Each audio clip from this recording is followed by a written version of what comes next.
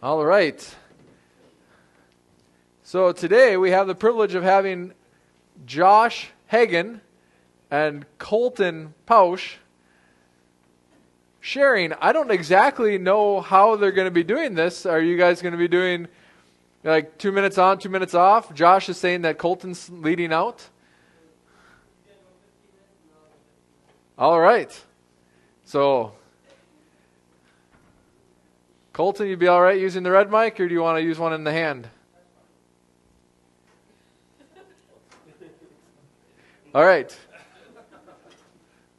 So pray for them. It's well organized.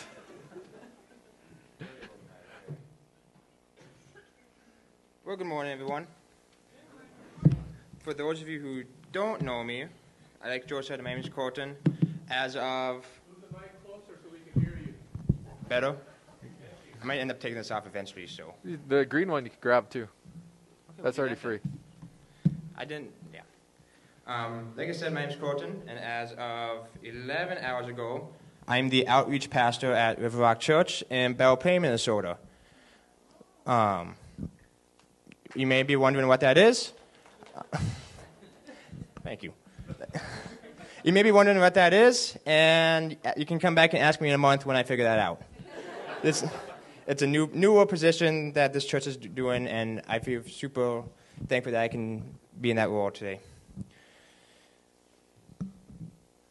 So, we have officially entered into 2023. We survived 2022, which is good.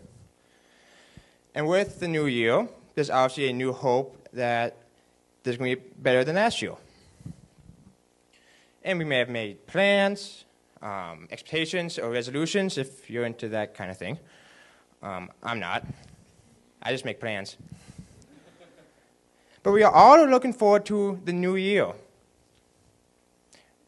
Come new years, comes new experiences, new interactions with people, and just new everything. The old is gone and new is here.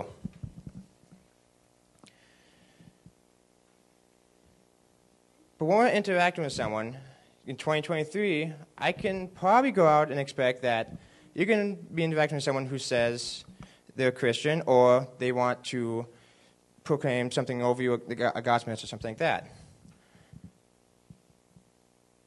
But what if what they're saying isn't actually gospel? How would you know? So today, my part of the sermon is going to come from Matthew 7, 19 through 20, 15 through 20. And it's a warning / instruction. How can we tell if someone is bearing good fruit, or... Yeah, I'm going to leave it there. So before we start, let's pray, and then we'll jump in here. God, we thank you for this day. We thank you for a new year coming out and into today. I pray that you speak through myself and Josh, that the message we have for everyone will be clear, and that your glory be done. In your name, amen. So we're going to start in verse 15, and we'll go through 20. So verse 15 of Matthew 7. Beware of false prophets who come to you in sheep's clothing, but inwardly are ravenous wolves. You will recognize them by their fruits, Are grapes gathered from thorn bushes, or figs from thistles? So every healthy tree bears good fruit, but the diseased tree bears bad fruit. A healthy tree cannot bear bad fruit, nor can a diseased tree bear good fruit. Every tree that does not bear good fruit is cut down and thrown into the fire. Thus you will recognize them by their fruits. So right away in verse 15, beware of false prophets. Obviously back in that day, in Jesus' time, there was a lot of false prophets out there who were trying to basically be Jesus and say they're the Messiah, they know what's going on.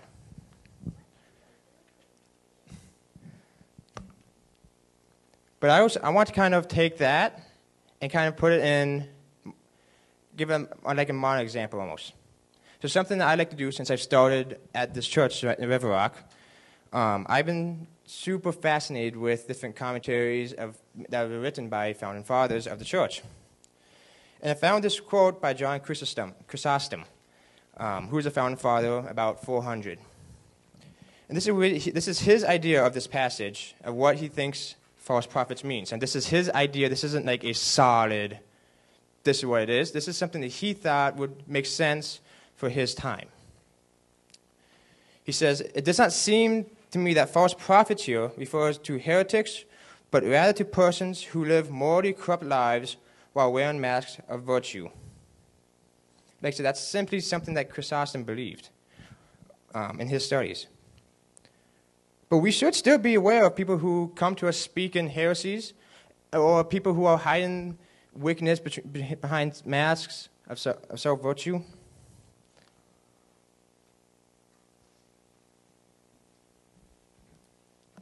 And we see in 1 John 4, Beloved, believe not every spirit, but test the spirits, whether they are of God, because many false prophets are gone out in the world.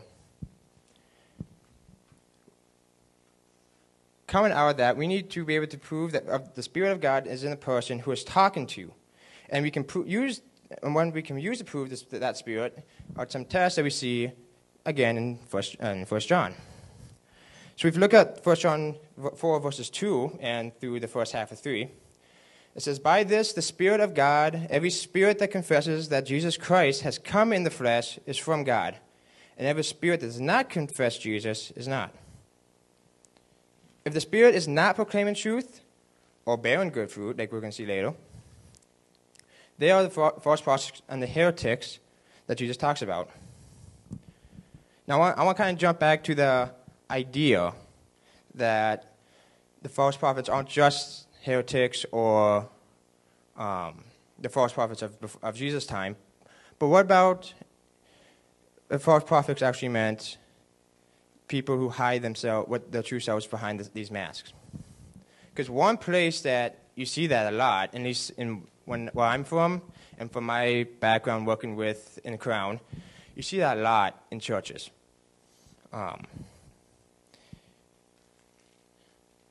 We see some pastors who they preach false. What they say is not actually scripture, but they want to get their point across and their agenda. And it looks really convincing. We even see in verse 15 of Matthew 7, they come to you in sheep's clothing, but inwardly are ravenous wolves. Someone's coming to you and they seem innocent and they seem to know what they're talking about, but in reality, they just want their truth out in the crowd. Behind them, in front, they have this mask. Like, yes, I know what I'm talking about. I know what's best for you, and I'm preaching out the word, and that's it. But behind that mask, it's, no, I want to take the passage, and I want to share my ideas of it, what it should be, not what it really says. But how do we know who's who, though? Sometimes it's not the easiest thing ever. But we can see in verse 16, you will recognize them by their fruits. And it's no matter how they are disguised, the fruit will always show. Fruits being, in this part kind of like their action. So, doing right in the eyes of the Lord. Not in man. That's a completely different thing for a completely different topic. Doing what's right in the eyes of the Lord. We move on in verses 16 and 17. Are grapes gathered from thorn bushes or figs from thistles? So every healthy tree bears good fruit, but a diseased tree bears bad fruit. So this is a metaphor Jesus used because back then fruit trees were a big thing then. Olives, I'm trying to think of other fruit trees. Pomegranates, yep, figs, yep. So a lot of the people that day that Jesus was talking to knew that metaphor. But today we can break that down as Jesus saying, we have the followers, healthy trees, people who are actively following God, proclaiming His word, and they bear good fruit or doing good deeds in the eyes of the Lord. And then there's the non-followers, the wicked, the people who don't do good in the eyes of the Lord. They produce the bad, what God doesn't like, or the bad fruit. So then the rest of the passage goes on, and we're going to go through 18 through 20. A healthy tree cannot bear bad fruit, nor can a diseased tree bear good fruit. Every tree that does not bear good fruit is cut down and thrown to the fire. Thus you will recognize them by their fruits. Jesus continued this passage, this part of the scripture, saying, every tree that does not produce good fruit, every person that doesn't do good in the eyes of God is cut up and thrown. Now, this doesn't say someone who produces bad fruit can't produce good fruit. Everyone has a chance to go to be with Jesus. All you have to do is accept him. And same with the other way. People can start bearing bad fruit.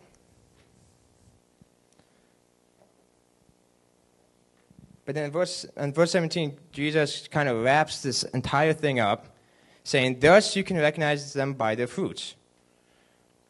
Now I want to take that same verse, and I want to look at it through another translation, because it gives us another kind of example of how we can look at it today. So the New Living Translation says, yes, just as you can identify a tree by the fruit, you can identify people by their actions. You can see people doing that stuff. You can, like George said, you're serving. You can see people serving, and you can see people who are serving for their own, their own thing. They wanted to serve because it makes them feel better. We should serve because God's calling us to serve. So, as a church, why do we need to know this? Why do we have to be aware of people who bear bad fruit? Isn't that Joe's job to point that out? Not completely. I want to share a story that my professor shared with me once. So years ago, he was a young pastor in his first church, and he had this guest speaker come to him. And this speaker, when he was preaching, he bent the words of Scripture to make it match his agenda and not what they actually said. And obviously, my professor, the pastor at the time, caught it right away. As this speaker's speaking, he's preparing in his mind his sermon for next week and how he can clear this up for his church so they aren't being led astray. But before he even got up afterwards, this congregation has already noticed what this preacher said wrong, and they've already called him out on it.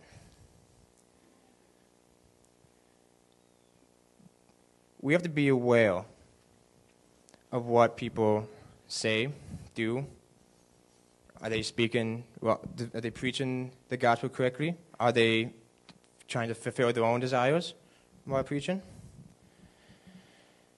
Because a strong church is a church that notices these things and can call it out.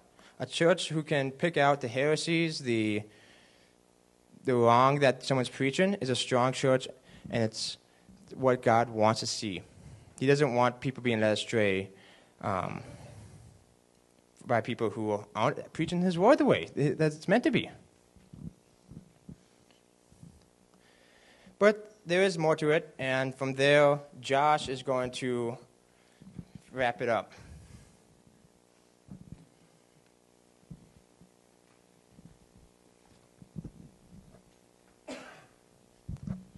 Thank you, Colten. I am not going to be a pastor, but I will be leading the youth group at this church come this summer after college. But I'm going to take this verse, and I'm going to go a step farther with it. It's really interesting. So the next verses we have here, Matthew 7:21 through 23. Not everyone who says to me, Lord, Lord, will enter the kingdom of heaven, but the one who does the will of the Father who is in heaven. On that day many will say to me, Lord, Lord, did I not prophesy in your name and cast out demons in your name, and do many mighty works in your name? And then I will declare to them, I never knew you. Depart from me, you workers of lawlessness. So I've heard this verse preached often as a scary verse, and it is. It's terrifying. You get to heaven, you think you've done everything right, and the terrifying part is you get there, and he says, I didn't know you at all. You were never part of my kingdom. And that is terrifying if you look at it in and of itself. If you just look at this passage, it's like, I might get up to heaven, and he's going to say no. And that's scary. That's very scary. I find it scary. I know a lot of people find it scary. Let's open my notes here so that we can keep on track.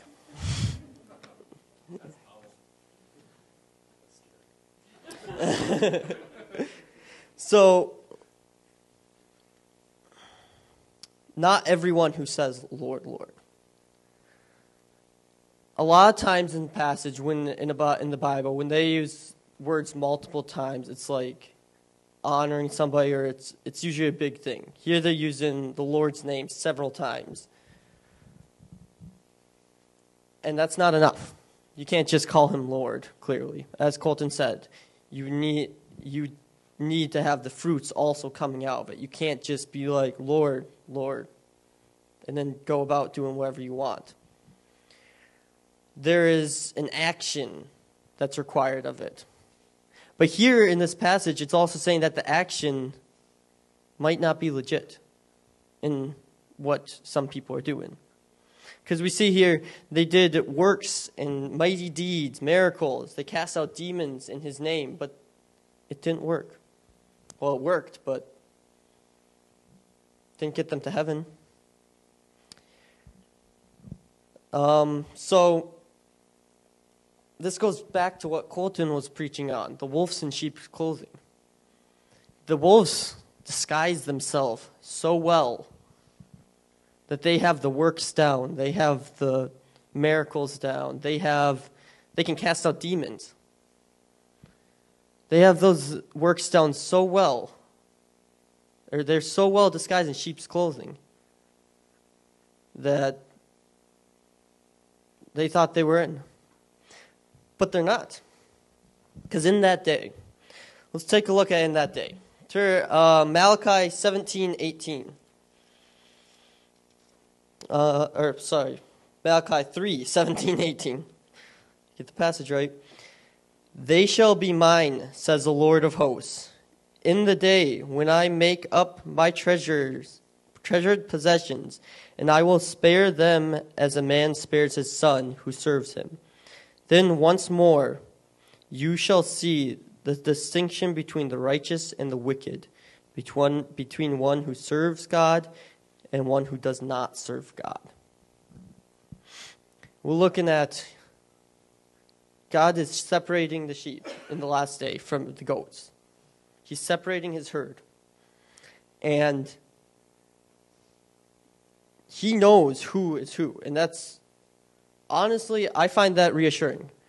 Because we know that the goats aren't going to get into heaven. God knows who is legit and who's not. And let's look at Habakkuk for that. Yes, Mom. I got Habakkuk in there. She challenged me last night. She said she was going to ask me what this related to Habakkuk, so I decided to throw Habakkuk in there. We're going to start at verse 2. O Lord, how long shall I cry for help, and you will not hear, or cry to you violence, and you will not save? Why do you make me see iniquity? Why do you idly look at wrong? Destruction and violence are before me. Strife and content arise. This whole passage is about what Habakkuk sees in the world. He sees the goats. He sees the wolves in sheep's clothing. He sees them everywhere. And he's asking God, why isn't he doing something about it? Why is he just sitting there?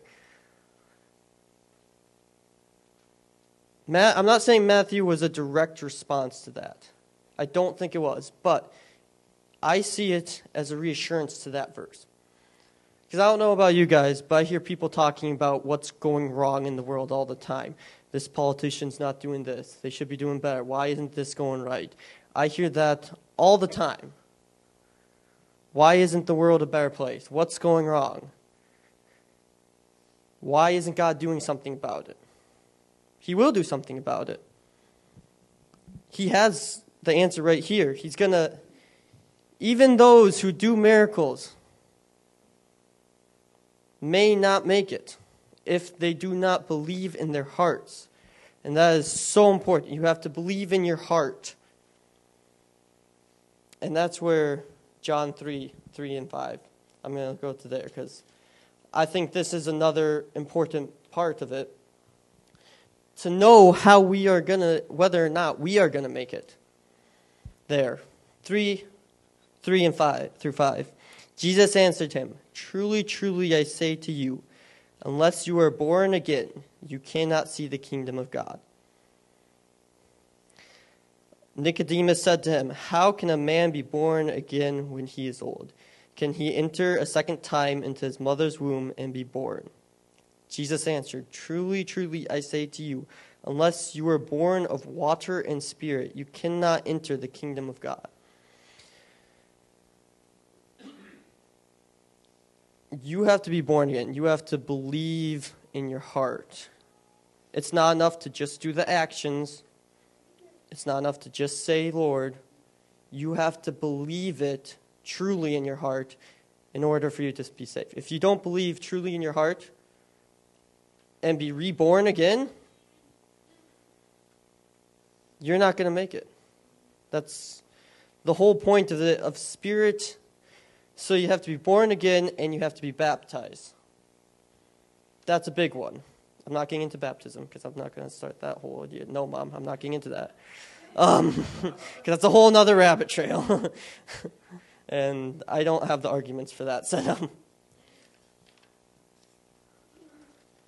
So I got the Lord, Lord, and the other commonly names repeated over something that's very important from Greg A. Evans and his commentary on this verse, which I had a hard time finding commentary on this verse.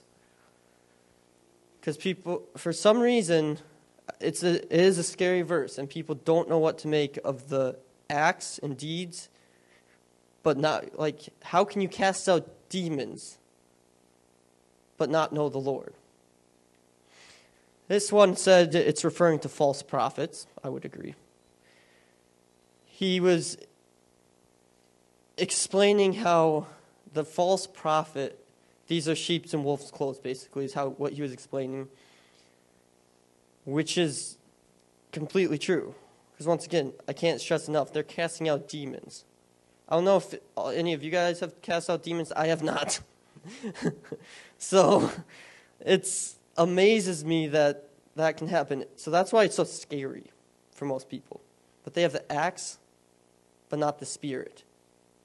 So you can act on something, but just because you're acting doesn't mean you believe on what you're acting on.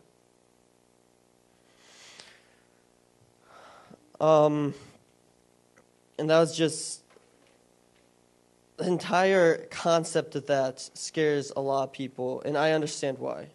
I would agree. It's a very scary thought.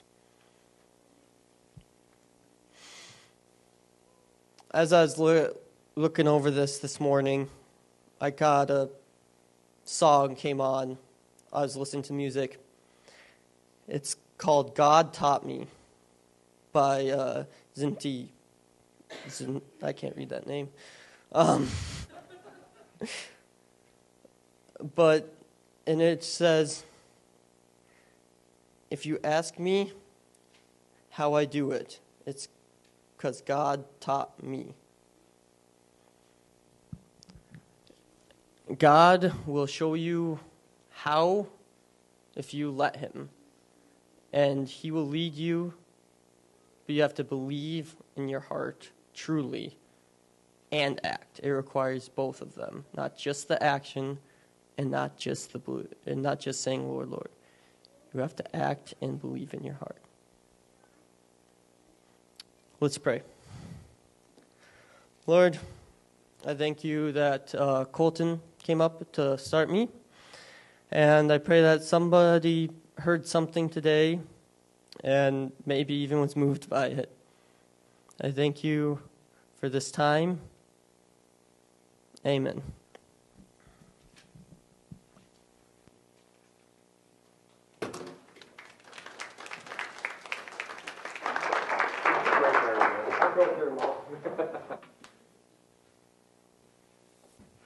Thank you, Josh. Thank you, Colten.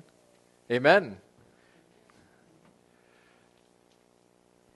So then what do we do? What do we do? We ask. Ask and it will be given to you. Seek and you will find. Knock and the door will be open to you. How do we know the wolves in sheep's clothing? We look at their fruits. How do we know if we're wolves in sheep's clothing? We ask God to show us our fruit. What's God doing? How's God moving? We ask Him, and He does reveal this because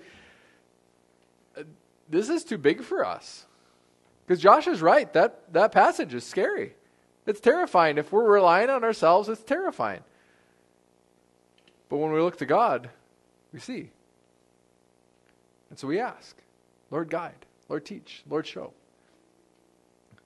And Colton's looking at his watch. Joe, you're done. We already talked. We don't need you.